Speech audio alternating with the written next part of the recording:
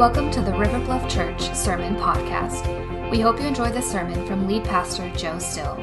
And for more information about us, please visit riverbluff.org. Well, it's been a powerful morning of worship here in this place. It's been challenging. It's been some moments a bit overwhelming.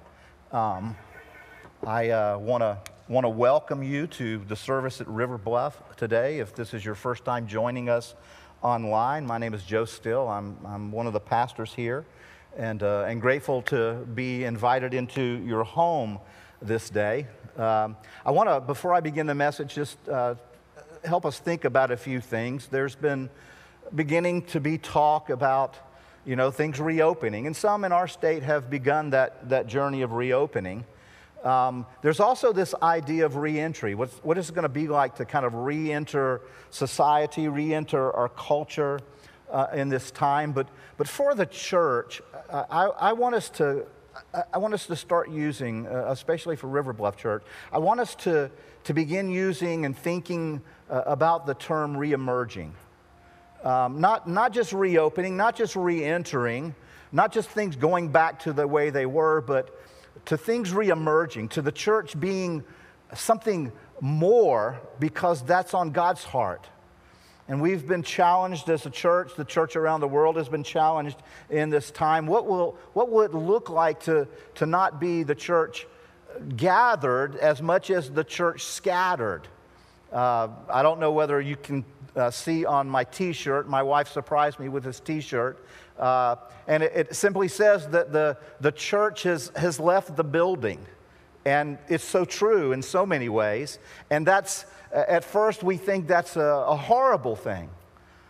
Until we remember that our God is sovereign, He's on His throne, and He's doing a great work, I believe, in the church right now, probably purifying us to be all that He wants us to be in the days ahead. So I want to just stick that word re-emerge in your minds and hearts as we kind of move forward in the days ahead. And actually this Wednesday night, we began an online prayer service last week. We're going to continue it again this week, so just keep your eyes open on Realm for an invitation into that Zoom online prayer meeting. It's going to be at 7 o'clock, and we're going to do things a little differently than we did last week. One of the big ideas that I want you to come to that prayer service with is this: having kind of asked the question, God, what are you saying to me in this time?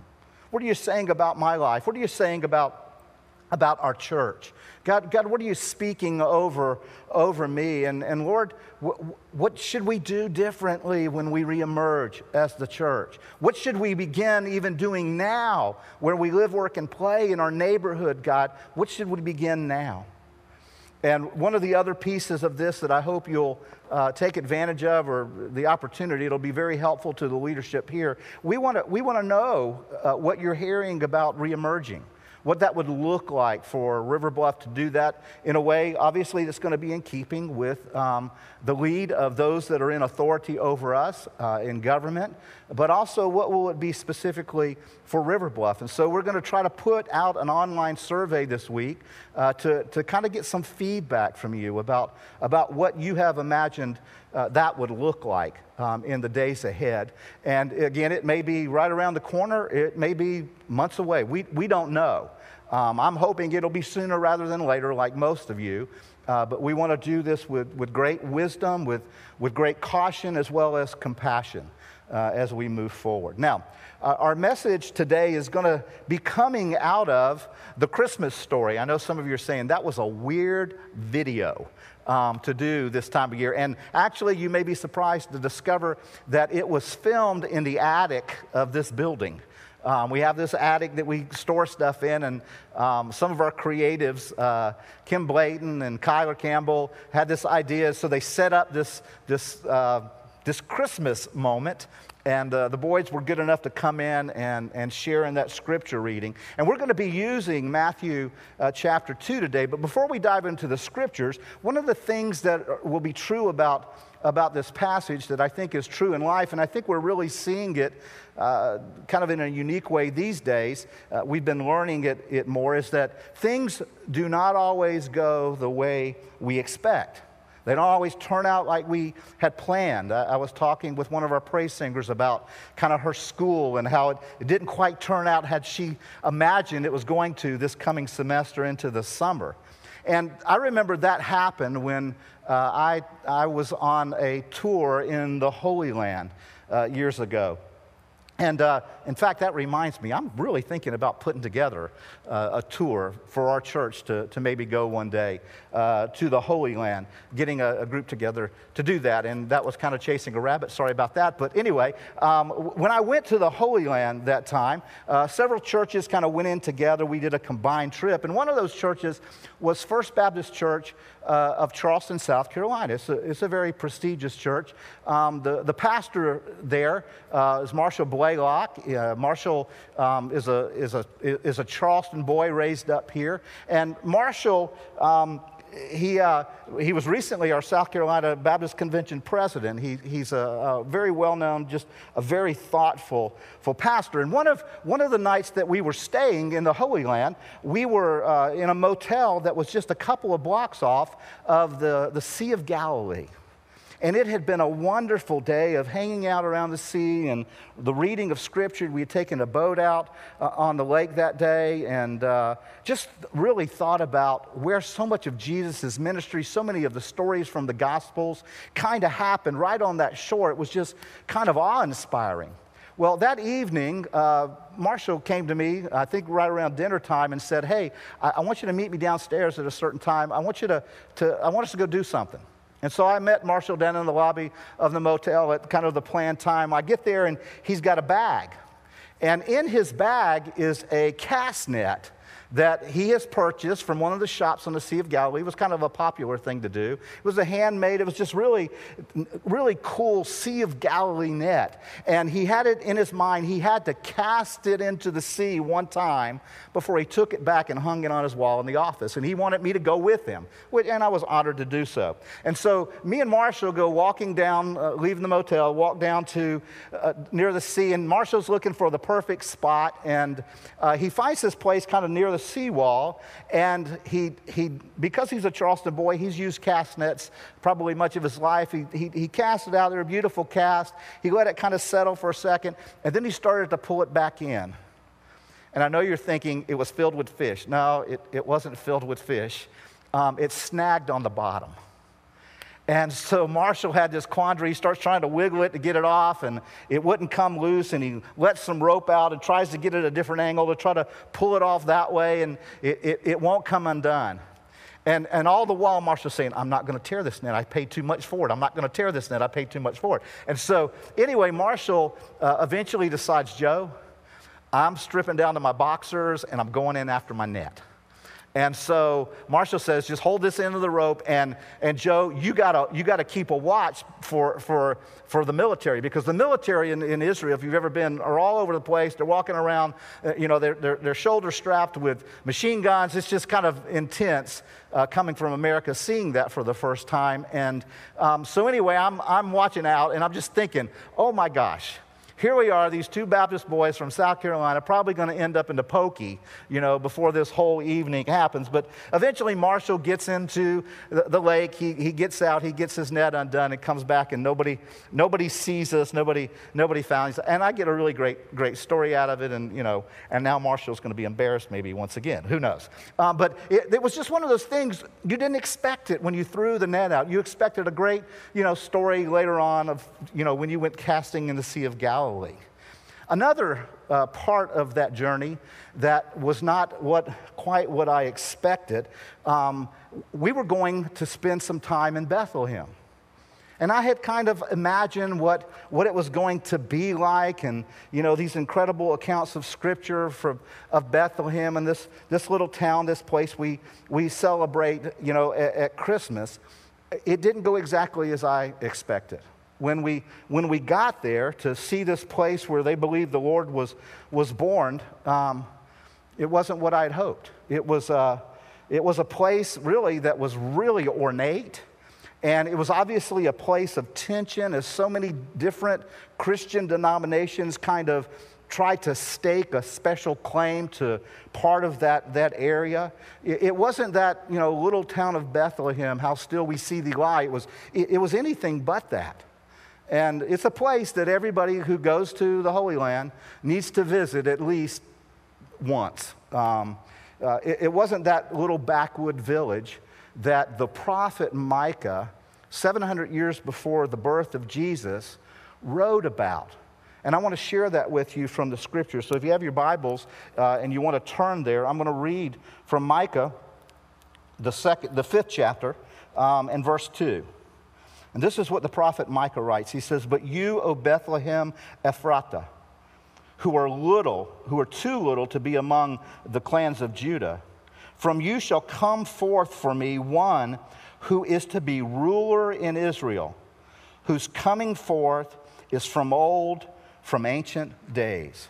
And this is the word of the Lord. Now, the story that the boys read to you from Matthew chapter 2, very familiar Christmas story, it had a portion of that passage from Micah in it. You probably didn't imagine. That was one of the things that was probably unexpected for you today, that you would be dealing with the Christmas story. Now, in the middle of the 9 verses that they read for us, there's this partial quote of Micah 5:2. And in our series that we've entitled Beating the Odds that we're doing, we're looking at the context of some of the more than 300 ancient prophecies that were fulfilled and have been spoken about the life, death, ministry, burial, and resurrection of Jesus. Now, today, this important prediction from the prophet Micah is contextualized in what we know as the announcement, this account of Jesus' birth in Matthew. And there are 2 basic things right out of the gate that I walk away with that bring me joy and deeply strengthen my trust in God and His Word. Now, if you printed out the notes, these 2 things aren't going to be in there.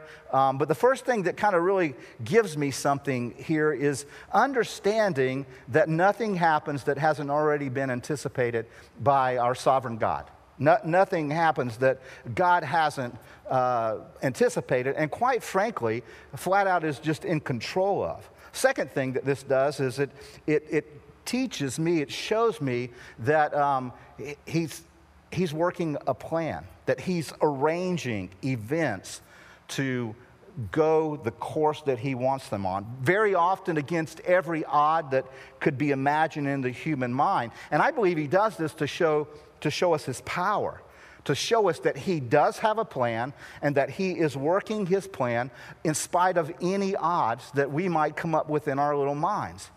Now, just those 2 truths alone are enough for me to just kind of walk away from, but there's so much more here that I want to walk into with you. We're told in Matthew chapter 2, verses 1 and 2, that was read earlier, it says, "Now after Jesus was born in Bethlehem of Judea, in the days of Herod the king, behold, wise men from the east came to Jerusalem, saying, 'Where is he who has been born King of the Jews? For we saw his star when it rose and have come to worship him.'" Now that word, those words, wise men, came from a translation of a Greek word, magi. And I don't know of any group, there are a lot of different groups represented in the Christmas story. I don't know of any group in the Christmas story that probably gets more inaccuracies about them in our thinking than the Magi. And I lay that at the feet of a song that was written in 1857. It's a Christmas song. We sing it sometimes. "We 3 kings of Orient are, bearing gifts." You know the rest of it? "We traverse afar." Yeah, that one, we have that in our minds, this imagery of, these 3 kings coming from the Oriental lands, bringing their gifts. And there are a couple of things that are just wrong with that. First of all, they weren't kings. They were magi. They were spiritual advisors. They were actually king makers, not kings. Secondly, there weren't three of them. We just get that because of the three gifts that are mentioned, the gold, frankincense, and myrrh, or as one child that I heard about say, thought it said gold, Frankensteins, and Smurfs. I don't know how you got that, but anyway. Scriptures don't say there was just three of them. In fact, normally when a group like this moved, they traveled in a huge entourage. We just know about three of what may have been even more gifts. Now, this is one of the reasons why King Herod, that the Boyd family read to us about, why he was so upset. Another reason is they didn't really come from what we think of as the Orient, but probably more northeastern Iran. So here's what I want to challenge you with. Here's an interactive kind of fun thing to do later today with today's message. I want to challenge you to try to rewrite that song to be more biblically accurate. So I started working on it and see if maybe you can make it better. We, huge entourage of ancient northeastern Iran, are bearing gifts we traverse afar. Okay, nobody, I don't think they're going to accept that into the new way to sing this song. Anyway, historians tell us that the Magi, that the religion that was mostly practiced by them in that day was Zoroastrianism. And it's an ancient religion. Some of you have heard of it because it's still practiced in some places in our world today. The God that they worship one God. They're monotheistic. They worship one God who they name Ahura Mazda. Now, I know that sounds like to our ears maybe like, a make of a pickup truck or something like that. But you might be interesting to know there's some words that live and exist in our culture because of this word magi. We get the term magician comes from magi because their faith, their religion was considered to be a mystery religion. We also get the word magistrate from this because this religious group, they had enormous kind of political clout. They had just an incredible influence in the culture that they lived in politically, and so they worked in the courts of kings. In fact, King Nebuchadnezzar, that we read about in the book of Daniel, the Magi were very, very prominent. They were some of the highest ranking officials in Babylon. Some of you will recall that story from Daniel chapter 2, where Daniel the king has a dream, and it troubles him, and he wants it interpreted. And basically, Daniel saves the lives of all the Magi in Babylon at that time because he's able to interpret the dream. And he's promoted to the kind of the head or the chief of all the wise men in Babylon. We read about that in verse 48 of chapter 2 of Daniel. It says, "Then the king gave Daniel high honors and many great gifts and made him ruler over the whole province of Babylon and chief prefect over all the wise men of that region." And so one of the things that I personally believe is the reason that these magi show up in our Christmas story, obviously, is because God wanted them there, but I believe it was because of Daniel. I believe he planted in the minds of the Magi historically that there would be a king, not an ordinary king, but one who would be called King of the Jews, who would be born in Bethlehem. Why else would these guys care about some Jewish king unless the prophet Daniel had really planted this in their thinking and in their history? So I think it directly influenced their coming. But the other element of the story is not so much about the wise men. The other element is really about the prophecy that the Jewish leaders tell to Herod. Now, in this prophecy from Micah, we're going to unpack it in the context of Matthew chapter 2 because it's given, the words are spoken by the religious leaders of the day. And there are 4 details that are so important to understand about the anticipation of this long-awaited Messiah that the Jews were awaiting. And so here's the first one. The first kind of point of this morning that I want you to pick up on is this, is that the Messiah who would come to a defined place. It would be a very predetermined place. In verses 4 and 5 of Matthew chapter 2, we read this, "And assembling all the chief priests and scribes of the people, he being King Herod, he inquired of them where the Christ was to be born, and they told him. this very defined place, this place defined by God. It says, in Bethlehem of Judea, for it is written by the prophet. Now, at this point, they've been quoting Micah chapter 5, which we read. And they point to this specific prophecy to say that he's going to be born in this place, this land of Bethlehem, in the land of Judea. Now, if you're kind of an astute observer of kind of the history of what's going on here, in a moment you may ask the question, hey, a moment ago when we were reading from Matthew in the land of Judea, it didn't say it quite that way, the way that it said it in Micah. Remember, Micah says it this way, but you, O Bethlehem, and then what's the word next on the screen? Ephratah. But you, Bethlehem Ephratah, it's a hard word to say, but you, Bethlehem Ephratah, here's what that means. Why does Micah say it that way and the religious leaders say it differently? Well, Ephratah was an ancient term sometime used for Bethlehem because it was the small village next to this little bit larger town, Bethlehem, called Ephrat. It's still there today. You can still go visit it. But in the old days, this particular Bethlehem was called Bethlehem of Ephratah. And yes, it is in the land of Judah. So when the scribes are describing it, they're correct that it's Bethlehem in the land of Judah. But why so specific? Why did the prophecy have to be that specific? I don't know whether you know this, but there were actually 2 Bethlehems in that day. There were 2 Bethlehems. There was a northern Bethlehem that was actually near Nazareth, and then there was a southern Bethlehem that was actually near Jerusalem. And that southern Bethlehem is the one that's near Ephratah. So this was Bethlehem in the south, Bethlehem, Ephratah. And so this prophecy is being very specific. See, Messiah is not going to be born in whichever Bethlehem, he happens to be born in. It's going to be the one in the south. And so whenever you want to discover the identity of Messiah, you have to begin with where he's born. Now, one of the things that's interesting is over the course of history, one of the things that we have seen is hundreds, maybe even thousands of people have claimed to be Messiah. People have showed up on the scene and they've just kind of claimed that they're the Messiah. Now, if you ever have somebody walk up to you claiming to be the Messiah, one of the first things you should do after you introduce yourself and tell them where you're from is ask them where they're from. And when they say they're from Milwaukee, you can say, get out the door. You're not Messiah, because the Messiah will be born in Bethlehem Ephratah. That's what the prophecy says. Now, the odds of that actually happening were actually astronomical.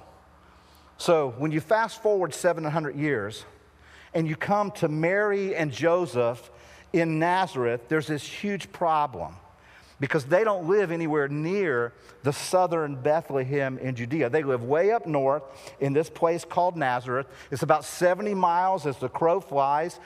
Based on the ancient roadways, it was about 92 miles. So God has this problem, if you would. How is God going to get this couple living in Nazareth down to Bethlehem of Judea? Because it would be a whole lot easier just to go 6 miles a little bit further north to Bethlehem of the north. But the prophecy is specific. And so they've got to go. Well, fortunately for us, our God is the greatest of all chess players. He is able to just move the board any way that he wants to. And to God, there aren't kings and rooks and knights and queens and all of that. Everybody's kind of equal in the sight of God. Even if they call themselves a king, God has a plan for them. Proverbs chapter 21 tells us that the king's heart is like a stream of water in the hand of the Lord. He turns it wherever he will. I don't know if you've ever taken a hose and turned it on full blast and then put your thumb over it and just kind of guided the water when you're spraying your kids or your parents or something like that. That in the hand of God, kings are just like that. And so here's what God's calling the shots. And what does God do? It's as if he steps into the throne room of the most powerful king on the planet, Caesar Augustus in Rome, and he plants a thought, a very unusual thought. And we know it's an unusual thing because it's recorded in Luke's account of the Christmas story. Luke chapter 2 says this: "In those days a decree went out from Caesar Augustus that all the world should be registered. This was the first registration when Quirinius was the governor of Syria, and everyone, went to be registered, each to his own town." So we have this law that's being given by Caesar in Rome that everybody has to go get registered. There's no exceptions. So now how do we solve this problem? How does God work this problem out? Well, this is about the only way you're ever going to get a woman pregnant in her 9th month to take a 100-mile walk. God's got to do something drastic. It's got to be government ordered, no exceptions. Kind of like, shelter in place has been in some places. Some places there's been no exception. You can't move. So God's got to get her there in that condition, 100 miles. And maybe it was a donkey ride, but she still had to travel this 100-mile distance. So Mary and Joseph went from the north to the south. Now here's the grand truth in that for me. Caesar, he might have been ruling, but our God was overruling.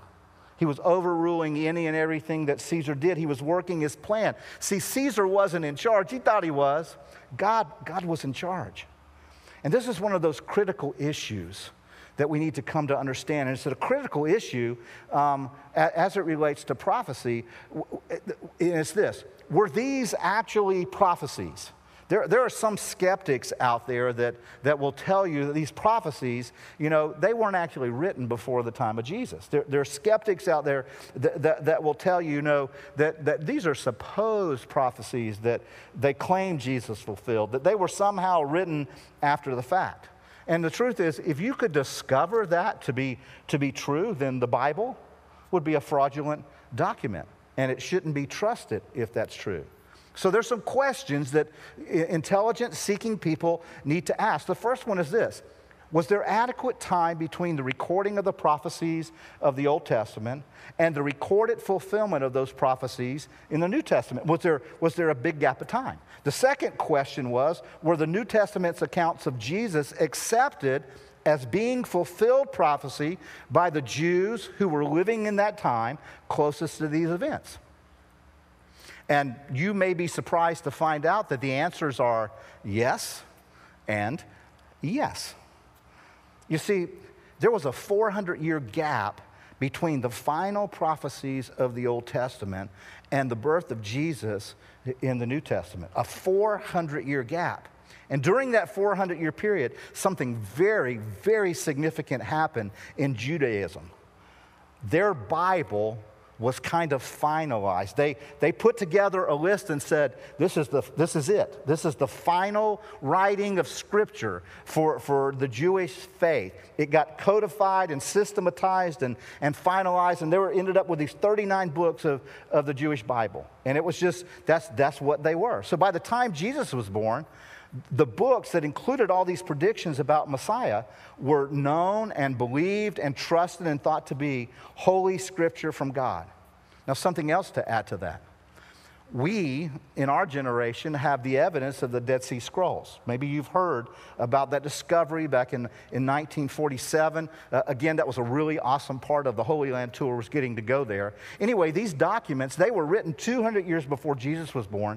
They were preserved in these caves until 1947 when they were discovered, and they were dug out of the ground. And what was found is that they were so accurate, they had like a freeze frame of Judaism in that day, 200 years before Jesus, and it had all of the books of the Old Testament, including all of the books of the prophecies. And so that's how I'm able to confidently say yes and yes. History, critical history, and critical archaeology is on the side of those yeses. Something else when we get to Matthew chapter 2, verses 4 through 5, is this. It's pretty obvious that the Jewish leaders expected that the Messiah was going to be born in Bethlehem, because Herod just kind of turns to them and says, hey, where's the Christ going to be born? And they just respond, Bethlehem of Judea. because that's what the prophet says. I mean, they reported that. You know, they had already understood this. They knew where he was going to be born. And all of that to say it was an expectation. It was on their hearts that he would be born in this very defined place, the place of the Messiah. Now I want to do something a little different. And here's what I want to do. I want you to take a moment. If you printed out the worksheet, there are a couple of questions there that let's kind of think of them as journaling kinds of questions. And the first question is this: from this one point and the passages of Scripture that we've looked at, what would you say that you've learned about God? What is it specific that maybe you've learned about God that you could begin thinking about? You kind of heard God speak to your own heart. And then the next question that I want you to just kind of write down a brief answer. You can go back and go into more depth of these in a moment or later today. How would that change your life? Why would you need to live differently because God has shown you this truth? You take a moment and do that, and I'm gonna have some coffee.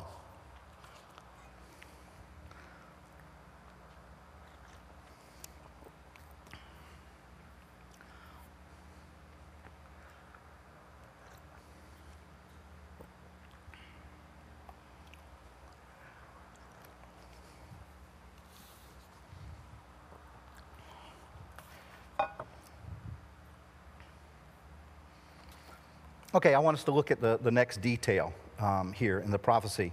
It's this, that Messiah would be born, would be a distinct person, a very distinct person.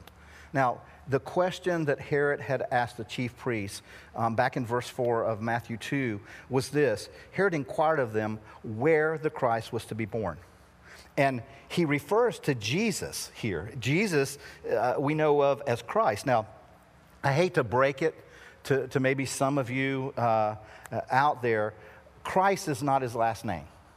I've run into some people that thought that was his last name, but that's just not the case. Christ is an English word that comes from the Greek word Christos, which actually came from a Hebrew word that simply means the anointed one, Messiah, anointed one. Basically, in that day, if you had somebody who was becoming a priest or a king in that day, you would designate them to their chosen office. And in our day, what we do is like a swearing-in ceremony. You know, we swear people into to those positions. In their day, they had this ritual where this person would be taken, and in front of everyone, oil would be poured over them. And it was called an anointing. So you had these people in the Old Testament who were going to be a prophet, a priest, or king, and they would just be anointed.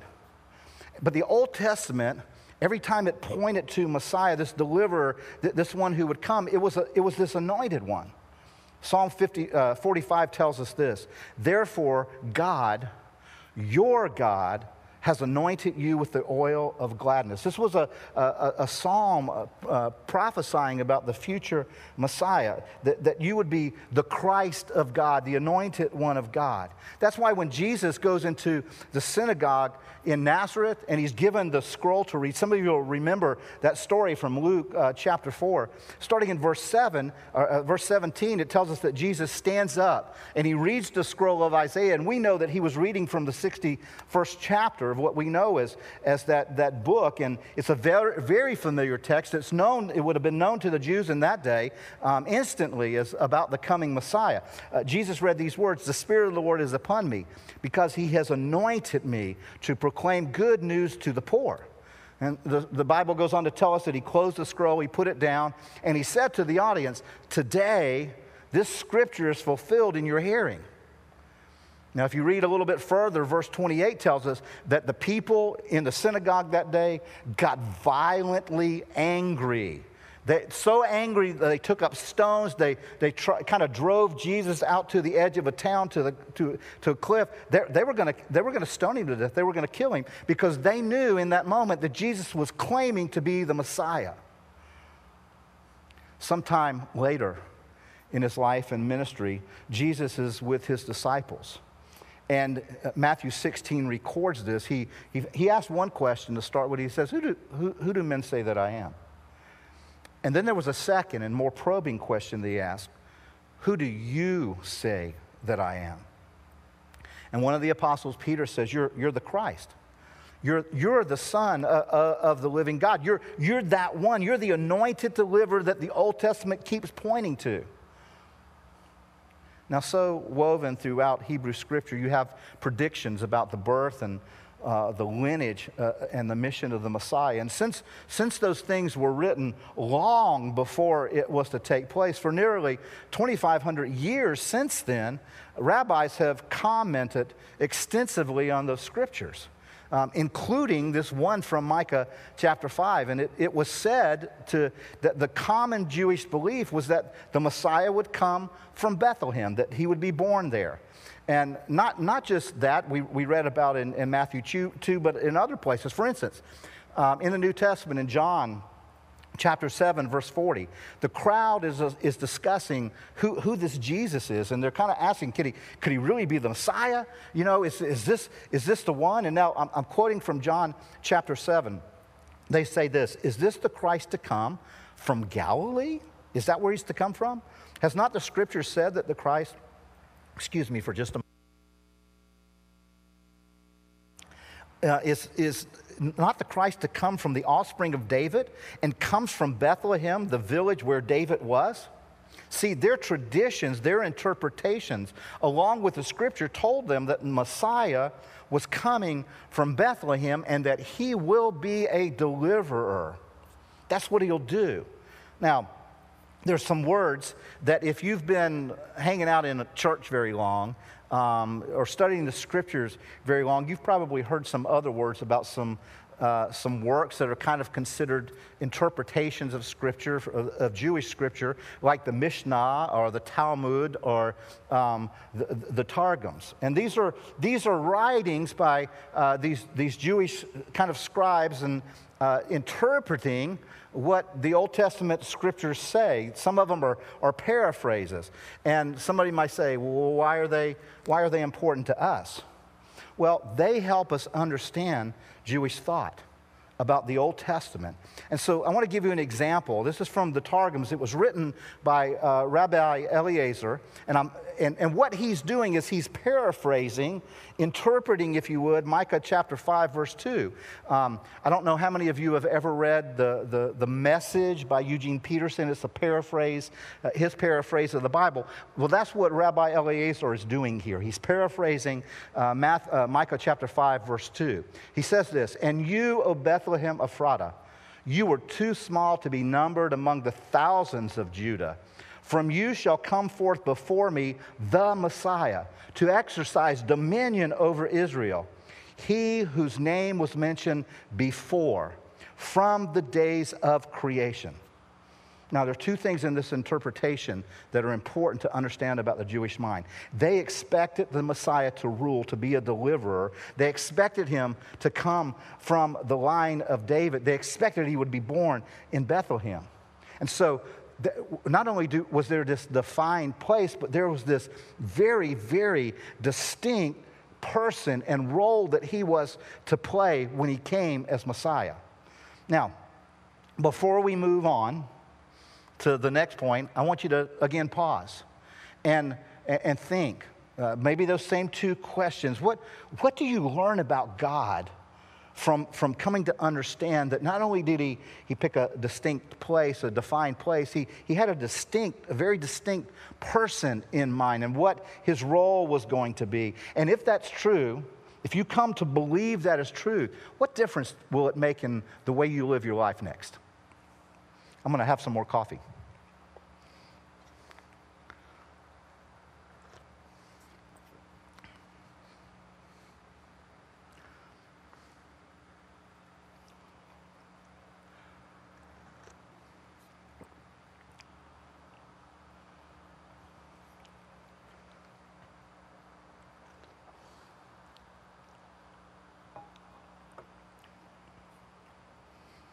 You may just need to write some key words down so you can go back and unpack it more fully later.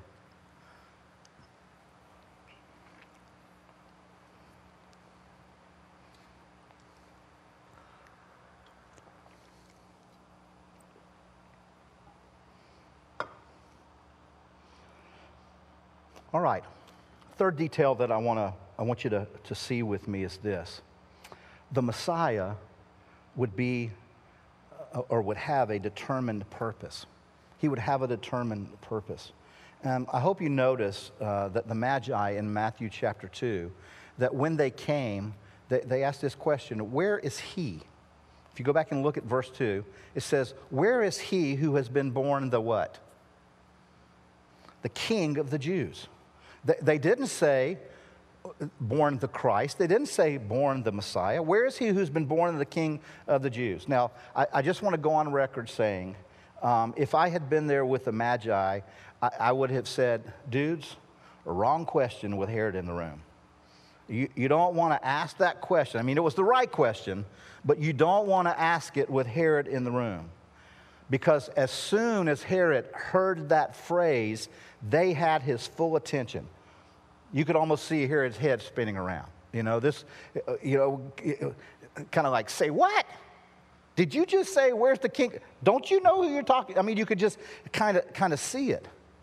Now, that phrase, the King of the Jews, in that day was a very politically charged statement. I mean, first of all, think of this. Who was the ruler of the world at that time? It was the Roman Caesar. That's who it was. And Caesar thinks he is the ultimate king, that he's the big dog. To say that there was another king anywhere would be a direct competition of Caesar. But Herod had actually been given this title by the Roman Senate and by Caesar himself, Caesar Augustus. And the title that had been bestowed upon Herod was King of the Jews. He was given this. Caesar basically said, hey, I'm going to let you, I like you so much, I'm going to let you just kind of rule this little backwoods area of my kingdom, my empire. I'm going to let you call yourself king. I just like you so much, I'm going to let you call yourself king. And so now here's these kind of astronomers from northern Iran show up, these kingmakers, remember, from the Babylonian area, coming from a king's court most likely, and they're coming and saying, where can we find the King of the Jews? What did they say they wanted to do when they found him? We want to worship him. We want to worship him. Now, if you don't already know this about Herod, history tells us, and it's a gory detail, but I'll just give you some highlights. He was paranoid, and he was a homicidal killer. That's what King Herod was like. He killed one of his wives and two of his sons and lots of other people because he was so paranoid that people were going to try to steal his throne away from him. In fact, the Roman Caesar Augustus said, this was a quote from Caesar Augustus, he says, it's safer to be Herod's pig than his son. That's how loony this guy was. So you have all this working together. Herod panics, but he doesn't want to lose control, and so he sends the Magi to Bethlehem. And many of you know the rest of the story. How Herod eventually, after the Magi sneak off and don't go back and report to him, Herod goes into Bethlehem and kills all of the male children under a certain age. Now the Christ had been prophesied, the anointed one, the Messiah, that he would be king over the world. He would be king of the Jews. He would become king of the Gentiles. But you'll also notice that it says something else that in this prophecy. For from you shall come a ruler. And I love this, who will shepherd my people Israel. See, Jesus is coming back, the scriptures tell us. And yes, he's going to rule and reign because God has said so. He's going to rule over the world as predicted by the prophets. But his rule is going to be a gentle rule. His rule is going to be as a shepherd. One of the ancient Jewish kings, King David, was writing prophetically in Psalm 23 about that shepherding. He says this, the Lord is my shepherd. I shall not want. When Jesus was here among us, Jesus says about himself in John chapter 10, he says, I am the good shepherd. And then he goes on to say, the good shepherd lays down his life for the sheep. That was when Jesus came the first time. Jesus came the first time to be this Savior who would lay down his life. But when he returns, he's coming back as that sovereign king. He will rule the world. He'll rule it in gentleness. Now, before we move on to the last point and conclude our message for today, I want you to stop and kind of ask yourself, what do I know about God from this? What do I learn about God from just this point, thinking about what Messiah, what the Savior is like, that he would be a Savior and that he's gentle? What does that mean for me? What do I believe about God because of that? And how can I live my life differently with this new belief about God? Take a moment and just kind of make some notes about that you could go back and unpack later.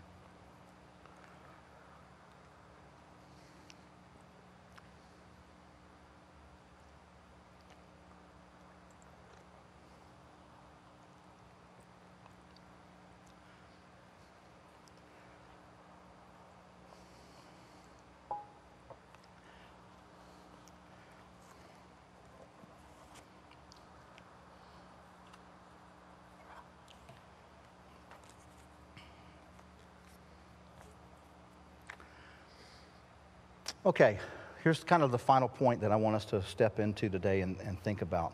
There's a fourth detail that Micah gave in his prophecy that the religious leaders, when they were quoting it, left out.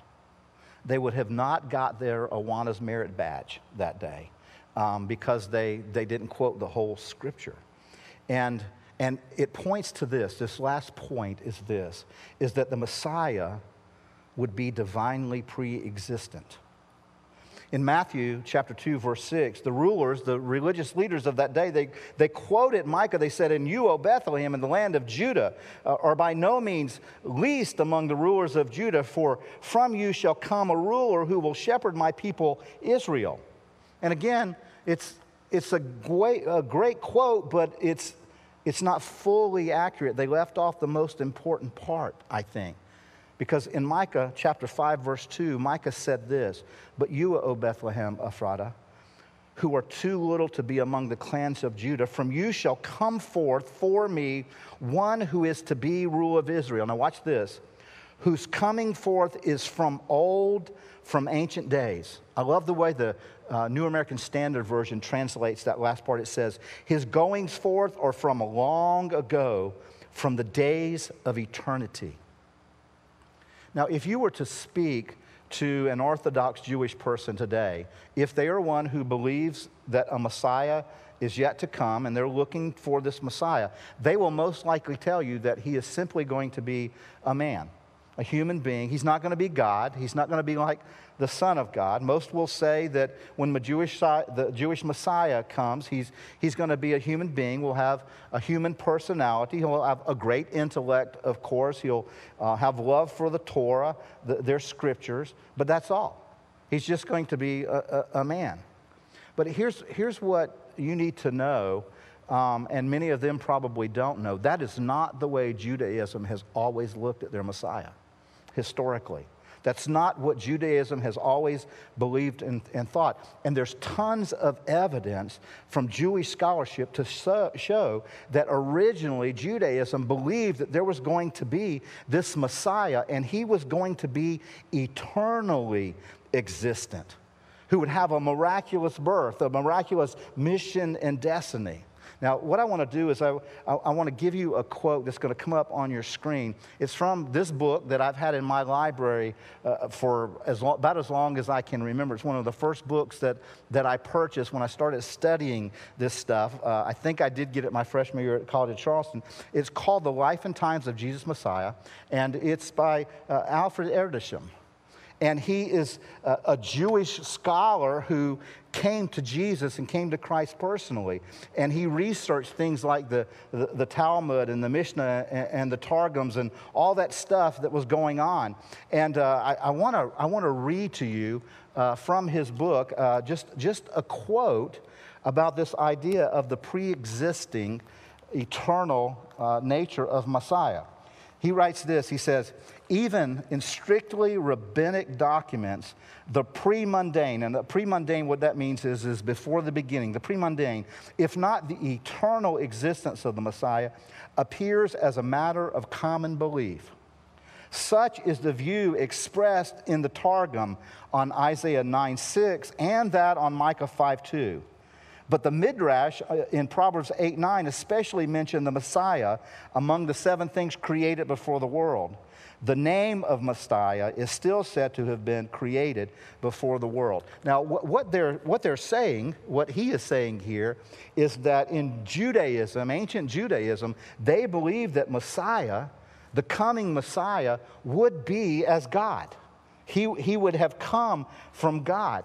And it's interesting to me that that's how the Gospel of John starts. If you remember kind of how when Jesus came on the scene, John writes about his coming. John writes these words at the opening of his Gospel. In the beginning was the Word. And the Word was with God, and the Word was God. He was in the beginning with God. All things were made through Him, and without Him was not anything made that was made. See, that was John's writing. John the Baptist, who was Jesus' older cousin, when he spoke of his younger cousin, Jesus, he said this. It's recorded in John chapter 1, verse 15. John testified about Jesus when he shouted to the crowds, "This is the one I was talking about when I said, 'Someone is coming after me who is far greater than I am, for he existed long before me.'" It was a bold statement. This is what Paul was addressing in Colossians chapter 1 when he said this. He said, "He is the image of the invisible God, for by him all things were created in heaven and on earth, and all things were created through him and for him, and he is before all things." What this means is Jesus is the only person who ever lived before he was born. You need to get your head around that. The only person who ever existed before he was born. He was pre-existent. The Jews of his day believed that to be true.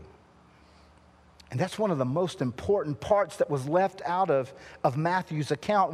When Herod asked for this answer, where was Messiah going to be born, the religious scribes and the religious people, the most religious people of the day, they knew it. They quoted it. They just spit it out. They didn't have to go to their computer and look it up, or their smartphone or their Bible or anything like that. They knew this. But here's something that fascinates me. We don't see where any of them took the little short 5-mile walk to see if it was true.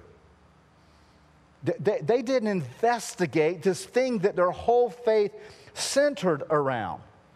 Here we have travelers from the Far East who sacrificed they sacrificed wealth to pay for this journey. They literally risked life and limb traveling hundreds of miles from their country, show up here looking for this king of a completely different country. And these religious leaders didn't have enough gumption to get off their posteriors to go see, had this really happened? Because remember, Bethlehem is just on the outskirts of Jerusalem. It literally is kind of over a hill and around the curve. It's just not that far. And if they believed this, why wouldn't they go? I mean, just take the little walk. Just say, "Hey, hon, there's rumors going on in Bethlehem. I'm going to go check them out," you know? But they didn't. Here's what's true about them that's so true about so many of us in our day.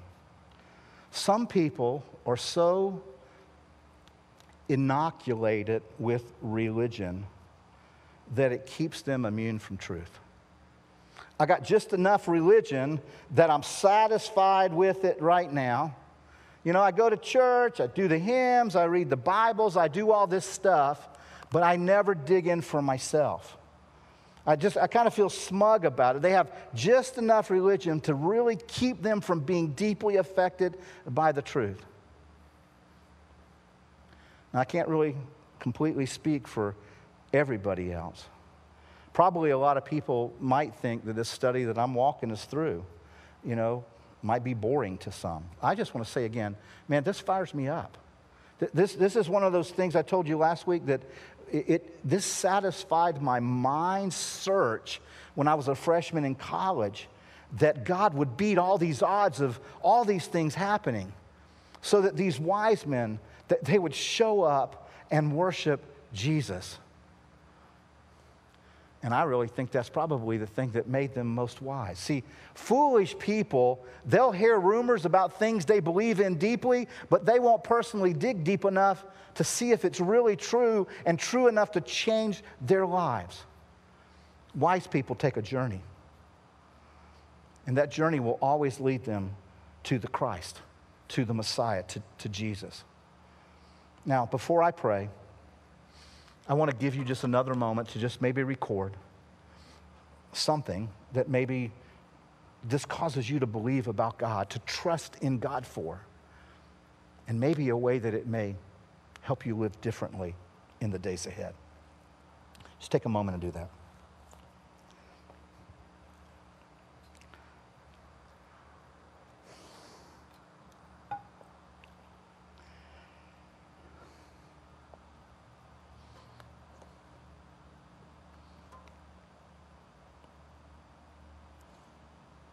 How about pray with me, if you would?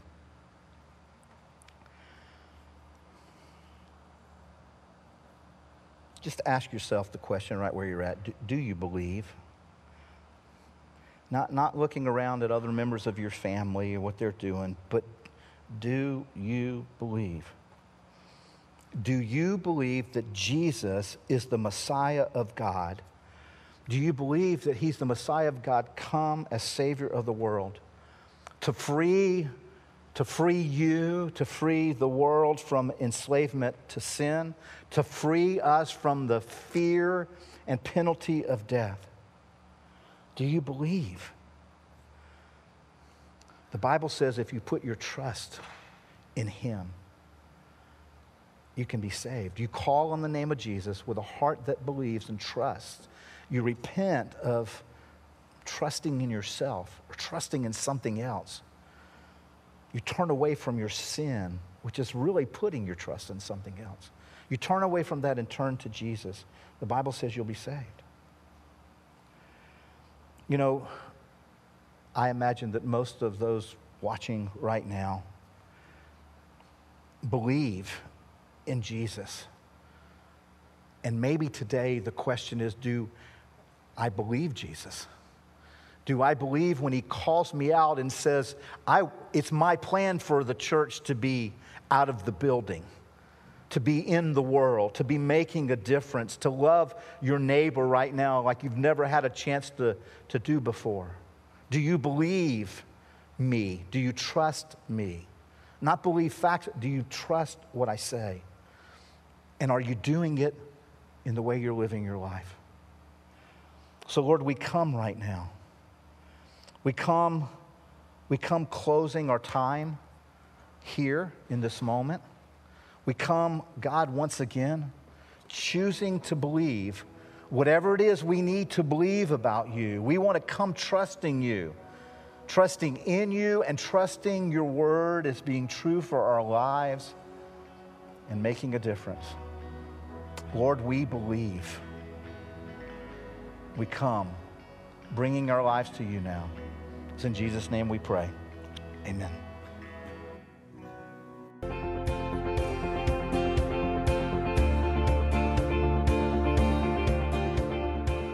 Thanks for listening. If you're in North Charleston this Sunday, please consider visiting us at our 9 o'clock or 11:30 services. We'd love to see you. Again, for more information, visit riverbluff.org. Now go change the world.